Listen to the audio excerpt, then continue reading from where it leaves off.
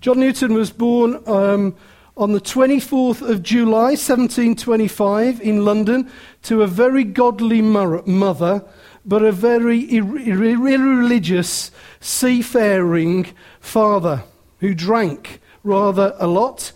But his mother actually died when he was 6, which left him mainly to himself. And because he was left mainly to himself, Newton says that he became a debauched sailor. That's his description. He described himself as a miserable outcast on the coast of West Africa, which is where he was for 2 years. He said he was a slave trading sea captain until an epileptic seizure ended his career. And when that happened, he became a surveyor of tides. You wouldn't have believed that you did that, but you did, because everything went by ship. So tides were very important, and he became a surveyor of tides in Liverpool. And if you became a surveyor of tides and understood the tides, not only in Liverpool but around the world, you were very well paid. He was a love pastor. He pastored 2 congregations in Olney and London for 43 years and was a devoted husband to Mary for 43 years in London and devoted for Mary for 40 years. She died in 1790. He actually was a personal friend, as we know through the film, to William Wilberforce, Charles Simeon, Henry Martin, William Carey, John Wesley, George Whitefield, and of course he was the author of probably the most famous hymn in the English language, Amazing Grace. He died on the 21st of December 1807. He died at the age of 82. So why be interested in this man? Well, we must not forget our church history on which we stand. He was one of a few that God has strangely raised up to serve him in a particular time. It's also as well the testimony of his peers, whether you believe them or not. They described him as both strong and durable, tender and unshakably rugged in the defense of truth. They said he was relentlessly humble and patient and merciful in dealing with people. Now, if you look in the Greek, all of Jesus' words and deeds fit into one category or the other. They either fit into A, the Greek word to, which actually means tough, or the Greek word ti, which actually means tender. So everything that Jesus did was either tough or tender. Interesting. What a mixture. That's why they said no wonder no one spoke like he did, like this man. What was said of Newton was that he had a similar disposition. But was he as they said he was? I'm sure that my family will recall me differently as I get older, but so we don't know.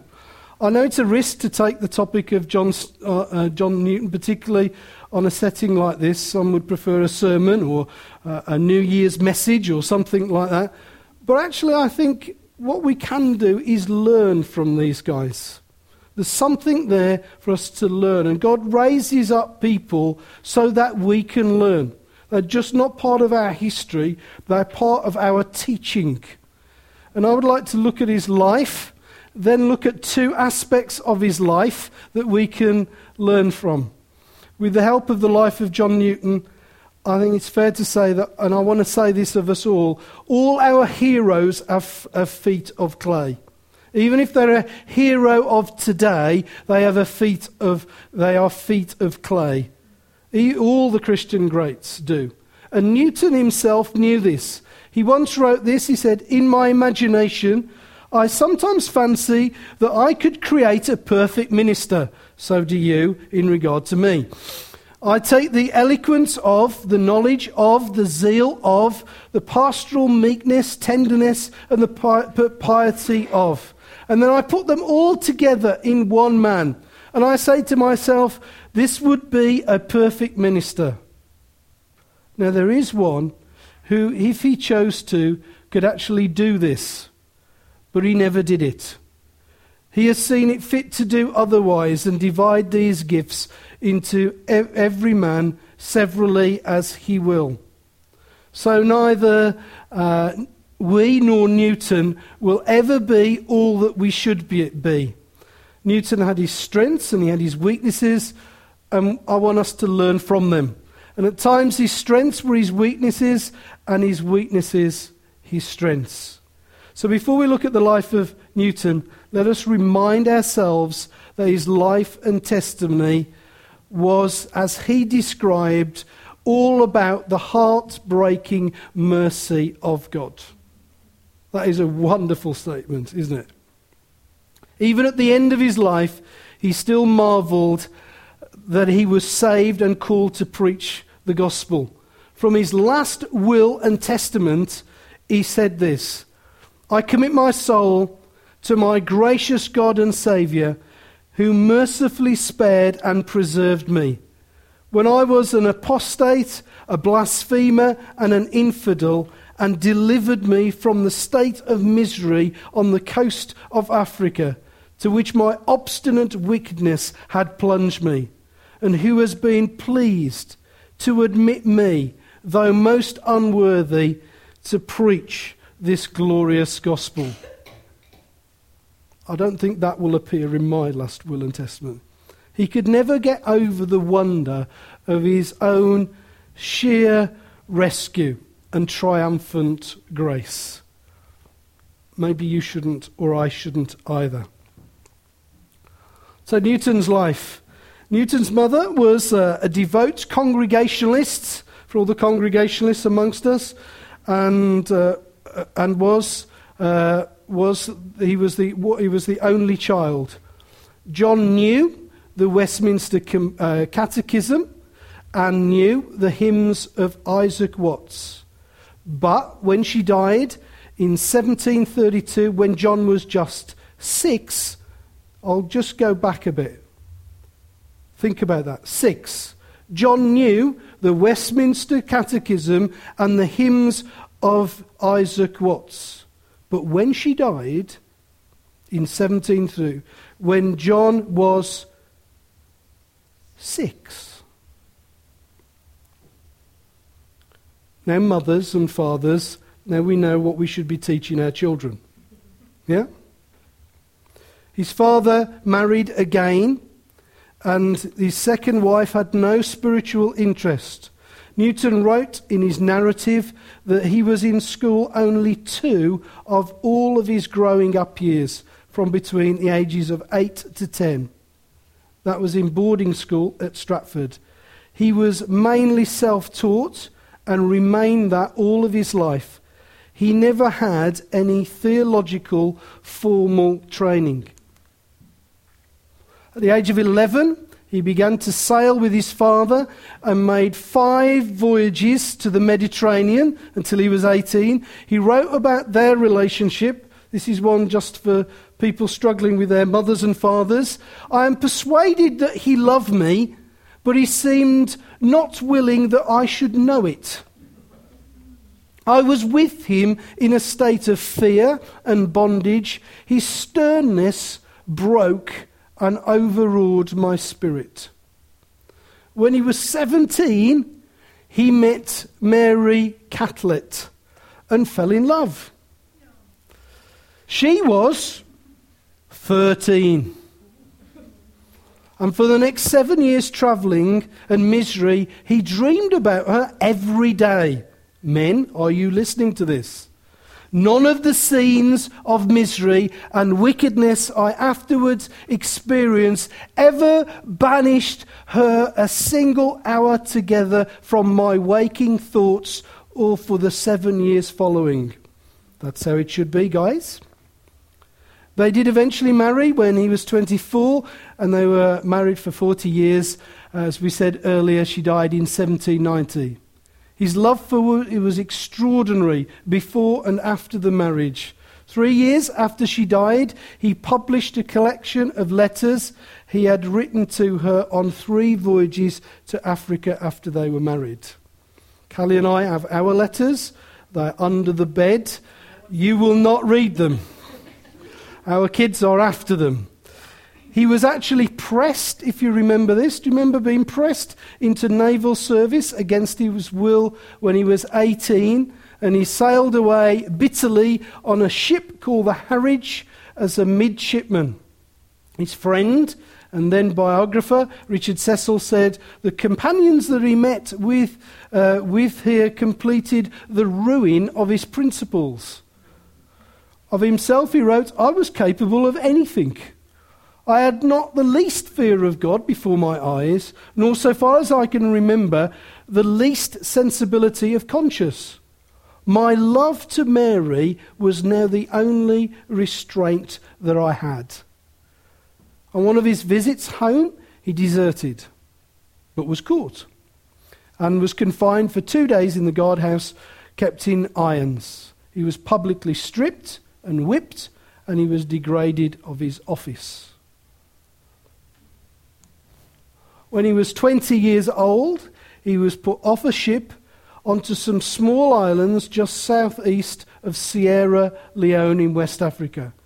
And for about 1.5 years, he lived as a virtual slave in almost destitute circumstances.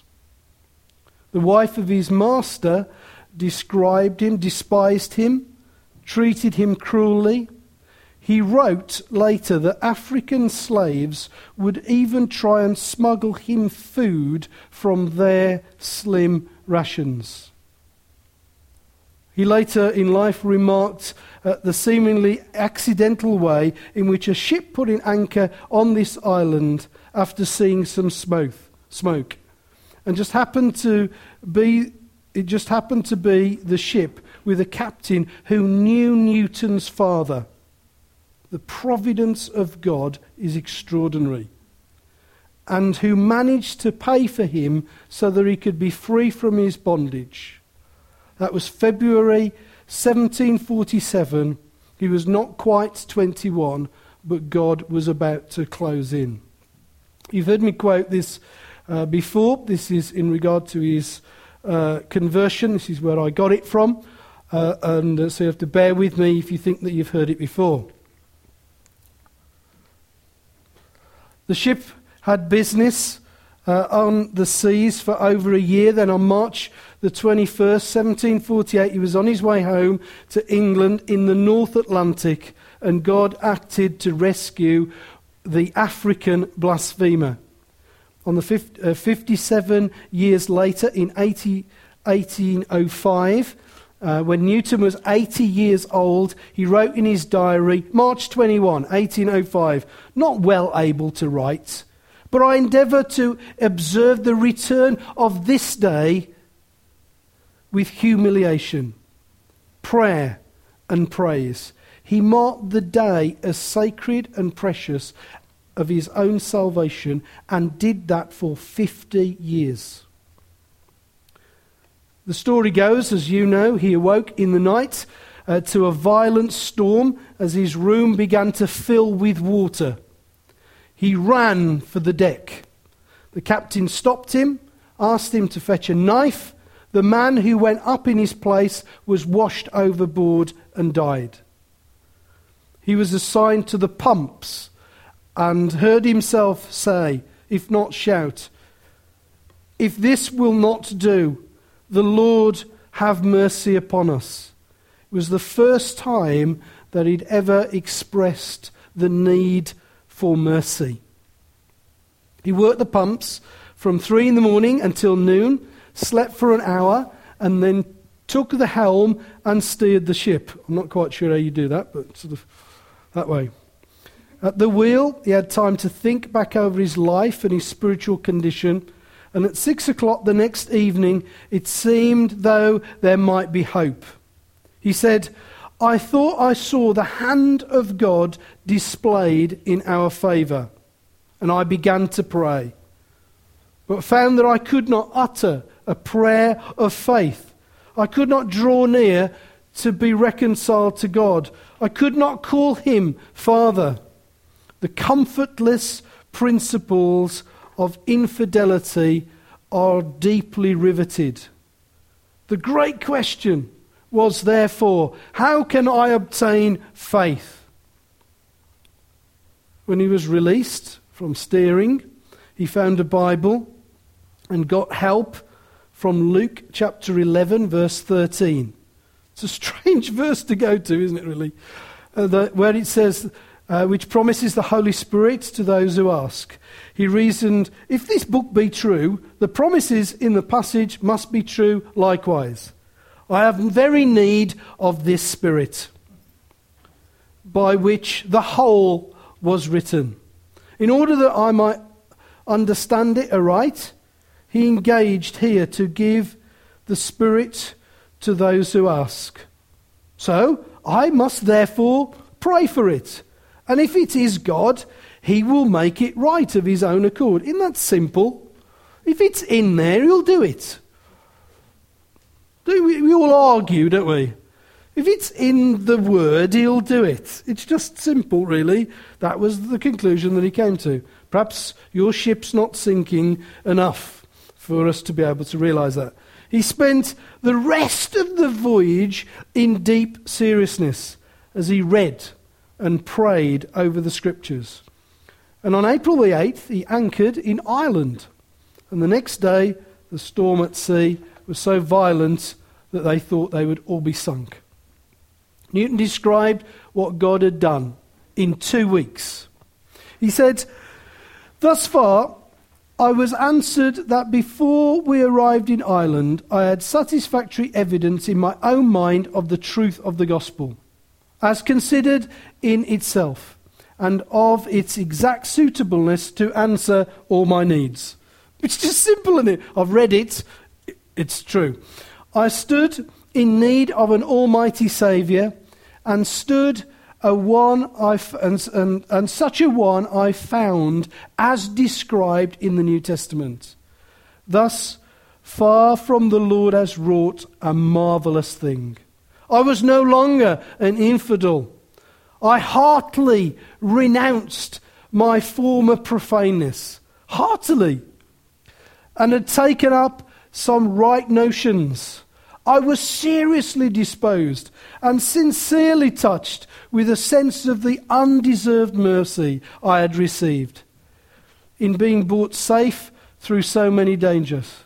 I was sorry for my past and my misspent life and purposed immediately reformation. I was quite freed from the habits of swearing, to which seemed to be deeply rooted to me as a second nature. Thus, to all appearance, I was a new man. It was a remarkable change. But from a later standpoint, Newton did not view that as full conversion. I would go on that one, wouldn't you? If somebody turned up and explained that to you. But Newton thought there was still more to be done. Later he would write this, I was greatly deficient in many respects. I was in some degree affected with a sense of my enormous sins, but I was a little aware of the innate evils of my own heart. I had no apprehension of the hidden life of a Christian, as it consists in the communion with God by Jesus Christ, a continual dependence on him. I acknowledged the Lord's mercy in pardoning what was the past, but depended chiefly upon my own resolution to do better for the time to come. I cannot consider myself a believer in the full sense of the word till a considerable time afterwards. It's actually true that salvation was and is and will to come. That's how he was describing it. Interestingly, though, for 6 years after his conversion, he said that he had no Christian friend or faithful minister to advise him. And he became the captain of a slave trading ship that went to sea again until December 1749. We have a perspective that he did that before. He actually was the captain of such a ship with slaves that looked like that when he was a Christian. And we can portray that a little bit differently, that he left it. He didn't. This was a Christian man doing this. In his mature years, he came to feel the intense remorse for his participation in the slave trade. And of course, we know that he joined William Wilberforce in opposing it. 30 years after leaving the sea, he wrote an essay, Thoughts upon an African Slave Trade, which closed with a reference to a commerce so iniquitous, so cruel, so oppressive, so destructive as the African slave trade. On February the 1st, 1749, he married Mary. It's wrong in your notes. I've got 1750 in my notes. That June that he married in the February, his father drowned while swimming in Hudson Bay. And he went then on 3 long voyages after the marriage. He left Mary alone firstly for 10 months and then 13 months and a longer time. Can you imagine that, guys? You get married and you go away for 10 months and come back for just a few days and go again for 13 months, come back, ships loaded, off you go again. But in November 1754, he had an epileptic seizure and he never ever sailed again. In the years between his seafaring and his first pastorate at Olney, he was a surveyor of the tides in Liverpool and began to be an active lay person. He began to interact with evangelicals, both Anglican and independent, and became a person very interested emotionally and intellectually with what was then being called the New Awakening. He was taken under his wing by George Whitefield. And I don't know whether you would be courageous enough, but he used to refer to him as Little Whitefield. That was the nickname that he had for him. I think if I met Whitefield, I would not want to do that, but there you go. He devoted himself to a rigorous program whilst in Liverpool of self-study, applied and taught himself Greek, Hebrew and Syriac. He taught himself. He said, I was in some hopes that perhaps sooner or later Christ may call me into his service. I believe it was a distant hope of this that determined me to study the original scriptures. And it's true, isn't it, that if you've got a call on your life, then you get into the scriptures. You don't just wait and say, that's the call, therefore now I do. You get into it now, which is what he did. And along with these, he read the best writers in divinity in both Latin, English and French, which he had taught himself while at sea. But he gave himself mainly to the scriptures. The upshot theologically of his study, together with his personal experience of grace, can be summed up by Bruce Hindmarsh. By the early 1760s, Newton's theological formation was complete. There would be few significant realignments of his essential beliefs after this. He was, to Phil Harmon's delight, a 5-point Calvinist. Amen, brother. But the spirit of Calvinism was sweet and tender, which is one of the great concerns of his message. We're going to come back to that later. In 1764, he accepted the call to the pastorate of the Church of England parish, praise God for Anglicans, in Olney, and served there for 16 years. There's the church still there, the Manseys not. There it was. And then he accepted at the age of 54 the call to St Mary's Woolnoth. There it is, still there today in London, where he began 27 years of ministry on December the 8th, 1779. They're all leaving to pay the feed the meter.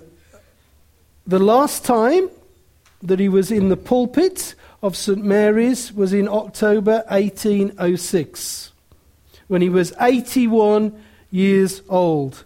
His eyes and his ears were failing, but his good friend Richard Cecil came to him and suggested that he cease preaching at 80, because he was a little bit, 80 is a bit too much, isn't it? Newton responded, "What shall this old African blasphemer stop while I can speak?" John and Mary had no children of their own, but adopted 2 nieces. When Mary died, 17 years before John lived with the family of one of those nieces and was cared for by, as he described, as much as his own daughter would have cared for. He died December the 21st, 1807, at the age of 82. A month before he died, he wrote this. He said, "It is a great thing to die. And when flesh and heart fail, to have God for the strength of our heart and our portion forever. I know whom I've believed, and he is able to keep that which I've committed against that day.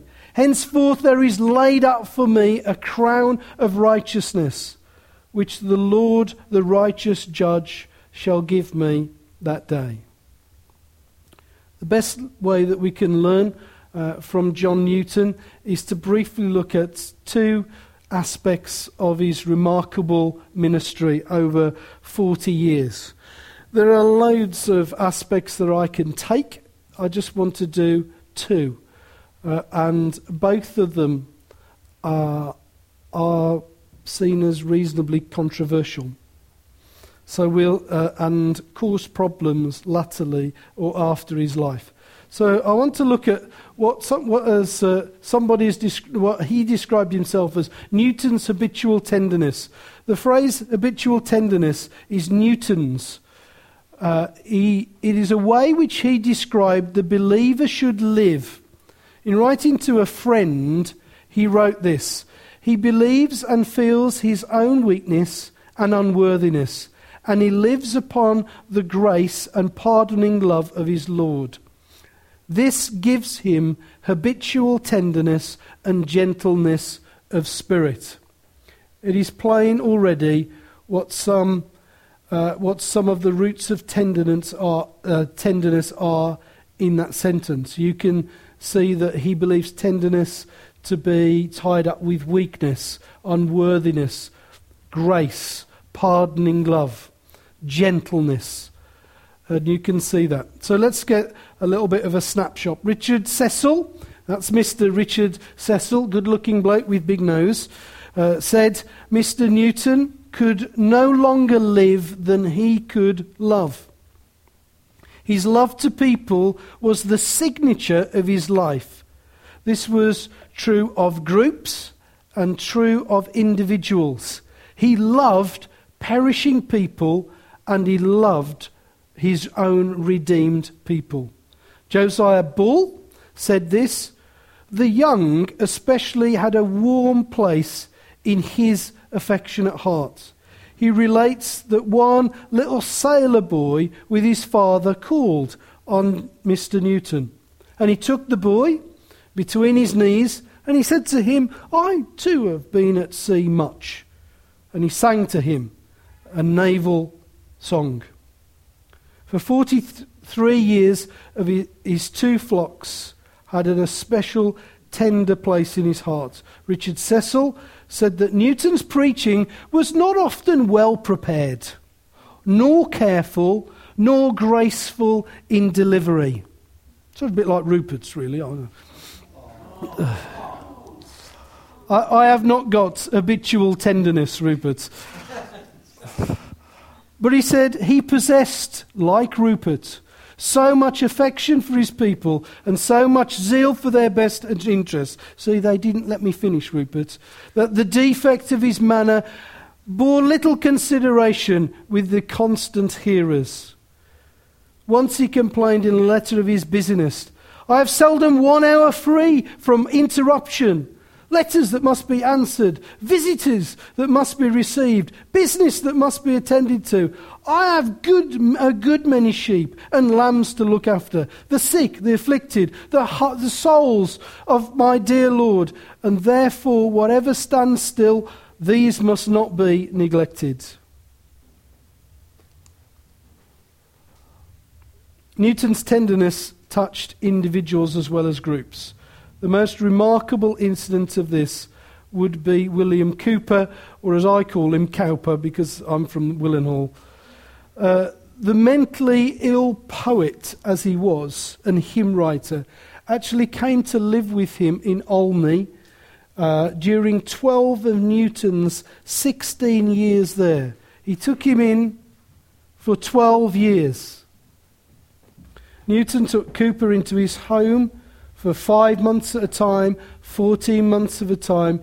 He was so depressed that this man could not function alone. In fact, Richard Cecil said that over Newton's whole lifetime, his house was an asylum for the perplexed and afflicted. Newton says of Cowper's stay, for nearly 12 years, we were seldom separated for 7 hours at a time. When we were awake and at home, the first 6 passed daily admiring and aiming to imitate him. During the second 6, I walked pensively with him in the valley of the shadow of death. That's Newton. When Cowper's brother died in 1770, Newton resolved to help him by collaborating with him, writing hymns for the church.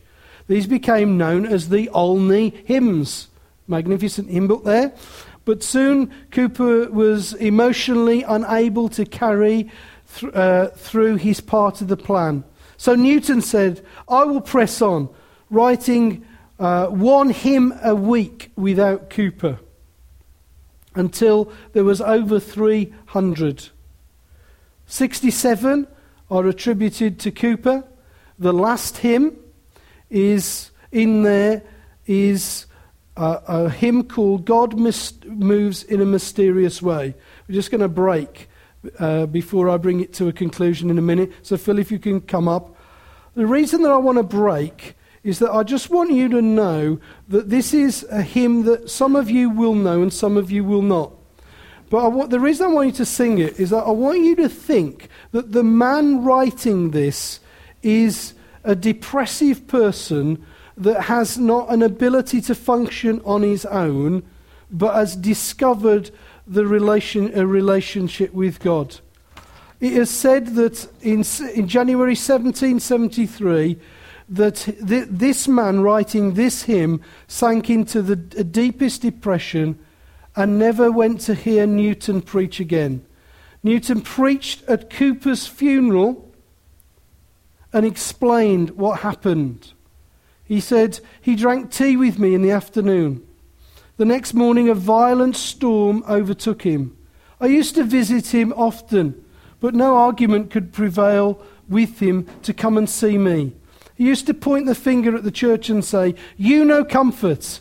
You know the comfort I have had there, and how I have seen the glory of the Lord in this house. And until I go there, I will not go anywhere else. He was one of those who came out of great tribulations. He suffered much here for 27 years. But eternity is long enough to make amends for this. For what is all he has endured in this life when compared with the rest which remaineth for the children of God? With respect to patience, Newton said in regard to Cowper, I have been 30 years forming my own views. In the course of this time, Some hills have been sunk, some valleys have risen, but how reasonable within me to expect all this should take place in another person, that is, in the course of a year or two. I want us to sing this hymn, not knowing it, but knowing the condition of the person who was in it. And when you sing it, you'll think, these are quaint words, and maybe they're... But I want you to think of the heart that they came from. That this man was a depressive man all of his life, could only function with the help of another man, but managed to have a relationship with his God that caused him to pen such things. Okay, we're on the downward track. I don't know where we are, Fleur. What was the last one? I'll read that out to you in a minute. Strong in truth. He had a passion for truth, and he described it as the reformed vision of God as he saw it. But he did not believe in controversy because he believed that it would not serve a purpose. He said, I see the unprofitableness of controversy in the case of Job and his friends. For if God had not interposed, had they lived to this day, they would have continued in dispute. So he actually laboured to avoid controversy and to replace it with what he called biblical demonstrations of truth. My principle, he said, method is of defeating heresy is establishing truth. One purpose to fill a bushel with tares. Now, if I can fill it first with wheat, I shall defy his attempts. He knew that receiving the greatest truths required supernatural illumination. From this, he inferred that his approach would be both patience and unobtrusive. I am a friend of peace. And being deeply convinced that no one can profitably understand the great truths and doctrines of the Gospels any further than he is taught of God, I have not a wish to obtrude my own tenets upon others in a way of controversy. Yet I do not think myself bound to conceal them. Newton had a strong, clear, Calvinistic theology. So he believed in what we now know as tulip. He believed in total depravity, unconditional election, limited atonement, irresistible grace, and the perseverance of the saints. And he loved this vision of God. In the preface to the hymn book that we looked at, he wrote, "The views I have received on the doctrines of grace are essential to my peace." And I've lost my place. They are essential to my peace. I could not live comfortably a day or an hour without them. I likewise believe them to be friendly to holiness and to have a direct influence in producing and maintaining the gospel conversion. And therefore, I must not be ashamed of them. But in truth, he wasn't going to sell them either.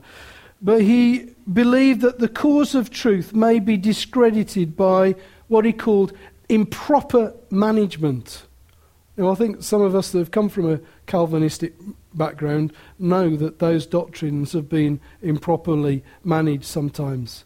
Therefore, he says, the scripture which teaches us that we are to say is equally explicit as the temper and the spirit of which they are to speak. Though I had knowledge of all mysteries and the tongue of an angel to declare them, I could hope for a little acceptance or usefulness unless I was to speak it in love.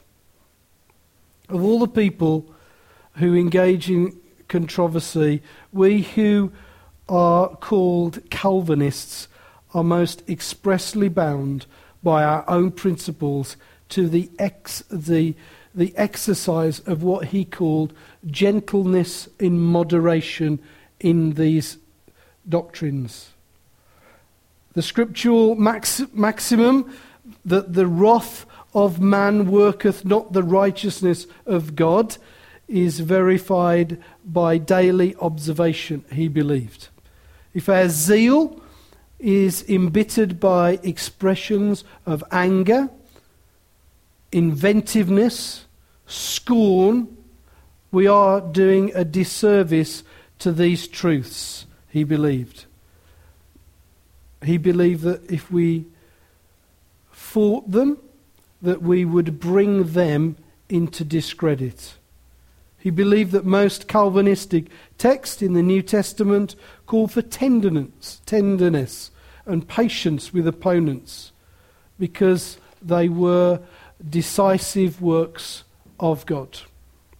Newton cared more about, as he said, influencing people with truth than winning a debate, and would often walk away from an argument. William Jay recounts how Newton described the place of Calvinism. He said, he was having tea one day with Newton, and Newton said, I am more of a Calvinist than anything else. But I use Calvinism in my readings and my preaching as I do sugar. I take a lump, I put it into the teacup, and I stir it, adding, I do not give it alone and whole, but mixed and diluted. In other words, his Calvinism permeates everything that he was. Few people like to eat sugar cubes, I hope, but they like the effect of sugar when it permeates through on different things. His strength was in being non-controversial, and which is not the way that he's portrayed, particularly sometimes in films. Did Newton strike the right balance in being patient, tender-hearted, non-controversial in regard to truth? William Plummer thinks not. William Plummer wrote this: the pious and amiable John Newton made it a rule never to attack error nor warn his people against it. He said, the best method of defeating heresy is by establishing truth. One purpose is to fill a bushel with tares. Now I can fill it with wheat. I shall defeat his attempts. Surely the truth ought to be abundantly set forth. But this is not sufficient. The human mind is not like a bushel. It may learn much truth and yet go after folly. The effect of Mr. Newton's patience was unhappiness. He was hardly dead till many of his people went far astray. Paul wrote, preach the word, be instant in season, out of season, reprove, rebuke, exhort with long suffering and doctrine. The more subtle, bitter, and numerous the foes of truth are, the more fearless and decided should its friends be. The life of truth is more important than the life of any man's theories. What was John Plummer's, this is not in my notes, Denzel, this bit. What was John Plummer's issue with John Newton? What he believed was that his view of tenderness was above all other doctrines. So he set tenderness high and put the doctrines underneath him and viewed, so he elevated tenderness above all other doctrines. Therefore, because tenderness was the highest thing in John Newton's view, all other things fitted from this one thing of being habitually tender. Now, if you remember at the start, we said that Jesus was both strong and tender, and they went like that. And all Scripture is God-breathed. Where John Newton fell, and what Plummer is trying to say, is that all doctrines, the major doctrines stand equal to themselves. That you shouldn't elevate one doctrine, particularly where you've got something like tenderness, above all the other doctrines. Because what that does is that sheds a light on all other things. So you can see that, can't you, in life itself. And that's what he'd done. He'd elevated tenderness, and he'd elevated them above those. So therefore, that's what Plummer was saying. Plummer was saying, well, you elevated tenderness too high. I'll leave you to to find out whether you think that is true or not. But we're back to the notes, Denzel. Few things tend to make you more tender than much sense of suffering and death. And what we have to remember is that Newton lived in a day when people were suffering much more than we are, and death was more prevalent amongst just life, and particularly in church life. Newton described himself, he said, like that of a surgeon has principally consisted of walking in a hospital. That's how he described his ministry. His biblical assessment of misery was that he saw much of it, or that much of it could not be removed from life. He could bring to this life relief and peace, but the best thing that could bring relief and peace was eternity. He would not be made hard or cynical by living amongst those things, even like Cooper's mental illness. He described walking through his life as this: I endeavour to walk through the world as a physician goes through Bedlam. I don't know, many of you, do you know Bedlam, the asylum? Famous asylum, actually. I endeavour to walk through this world as a physician goes through Bedlam. The patients make a noise, pester him with impertinence, hinder him in his business, but he does the best he can, so he gets through. In other words, his tender patience and persistence in caring for difficult people came in a real part due to a very sober realization that he was not going to change the world that he was in, but he could tell people of a better world to come. Which is true. Our gospel can often be, it will get better. And Newton's message was, yet it will get better one day. It's a very different gospel. But Newton's greatest thing was his gratitude towards his salvation. This was something that everybody described him as. Till the day he died, he never ceased to be amazed that he was saved. At the age of 72, he wrote, "Such a wretch should not only be spared and pardoned, but reserved to the honour of preaching thy gospel, which he had blasphemed and renounced. This is too wonderful indeed. The more thou hast exalted me, the more I ought to abase myself."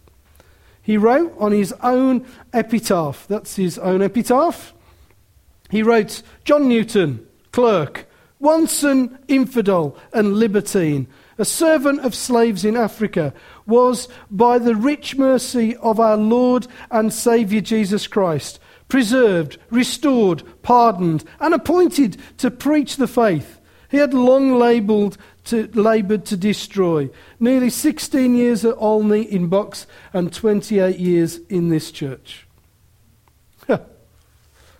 When he wrote this narrative in the early 1960s, he said, "I know not that I have ever since met so daring a blasphemer."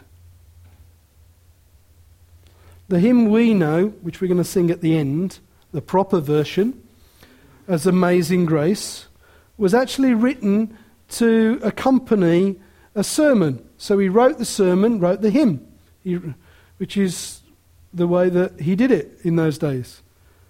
So it was based on 1 Chronicles chapter 17, verse 16, and this was his sermon.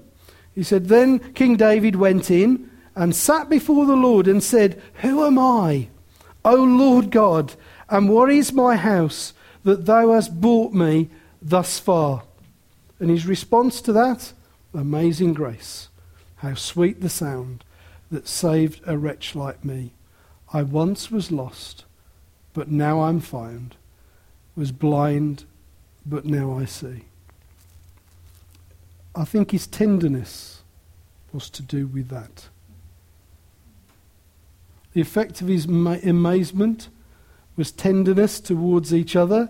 He wrote this: "The wretch who has been saved by grace believes and feels his own weakness and unworthiness and lives upon the grace and pardoning love of his Lord. This gives him an habitual tenderness and gentleness of spirit, humble under a sense of much forgiveness to himself. So I find it easy to forgive others." It's in the Bible, that, isn't it, I think? Forgiven much? Not that difficult. You know, here's what it's never the other person. It's always the understanding of the forgiveness that's been given. If you have an issue, sorry, this is a bit of a preach, isn't it? If you have an issue with a person and people, you're not supposed to work it out that way. You look it that way. That's what he was saying. So let's bring this to a conclusion with a few great quotes, some of which you might know.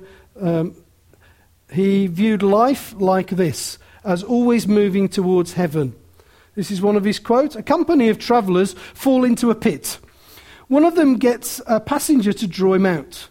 Now he should not be angry with the rest for falling in, nor because they are not yet out, as he is. He did not pull himself out. Instead, therefore, of reproaching them, he should show them pity. A man truly illuminated will no more despise others. Then Bartimaeus, after his own eyes were opened, should take a stick and beat every blind man that he met." Yeah? He said this: "Suppose a man was going to New York to take possession of a large estate, and his carriage would break down a mile before he got to the city, which obliged him to walk the rest of the way. What fool should we think of him if we saw him wringing his hands and blubbering out the remaining mile, 'My carriage is broken, my carriage is broken'?" New York is still in front of you. Looking at me, not sure I get that. Look, let me just know this. Your carriage will break one day. 4 wheels on my wagon and I'm still rolling along. There will be 3 wheels on your wagon, 2 wheels on my wagon, 1 wheel on my wagon. There will be a day when there will be no wheels on your wagon, but New York is still in view. Yeah? Okay.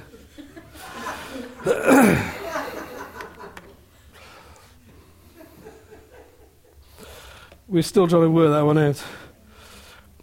I am not what I ought to be. I am not the man that I wish to be. I am not the man that I hope to be.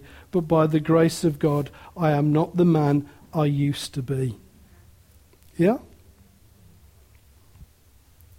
And just so that you would know, Amazing Grace actually looks like that. And that's the one that I'd like us to sing. Because at the bottom, we have these verses, and what we tend to sing is that when we've been there 10,000 years, he didn't write that, he actually wrote that. And he didn't mean you to, they've added that on. And great though it is, it actually is out of context. And when you read that and you see the last verse like it is, you'll understand it. So shall we stand and sing Amazing Grace? And we're all through. You can do the thing as long as we don't sing when we've been there, because it's really quite interesting that the one verse we get excited about was the verse that he didn't write.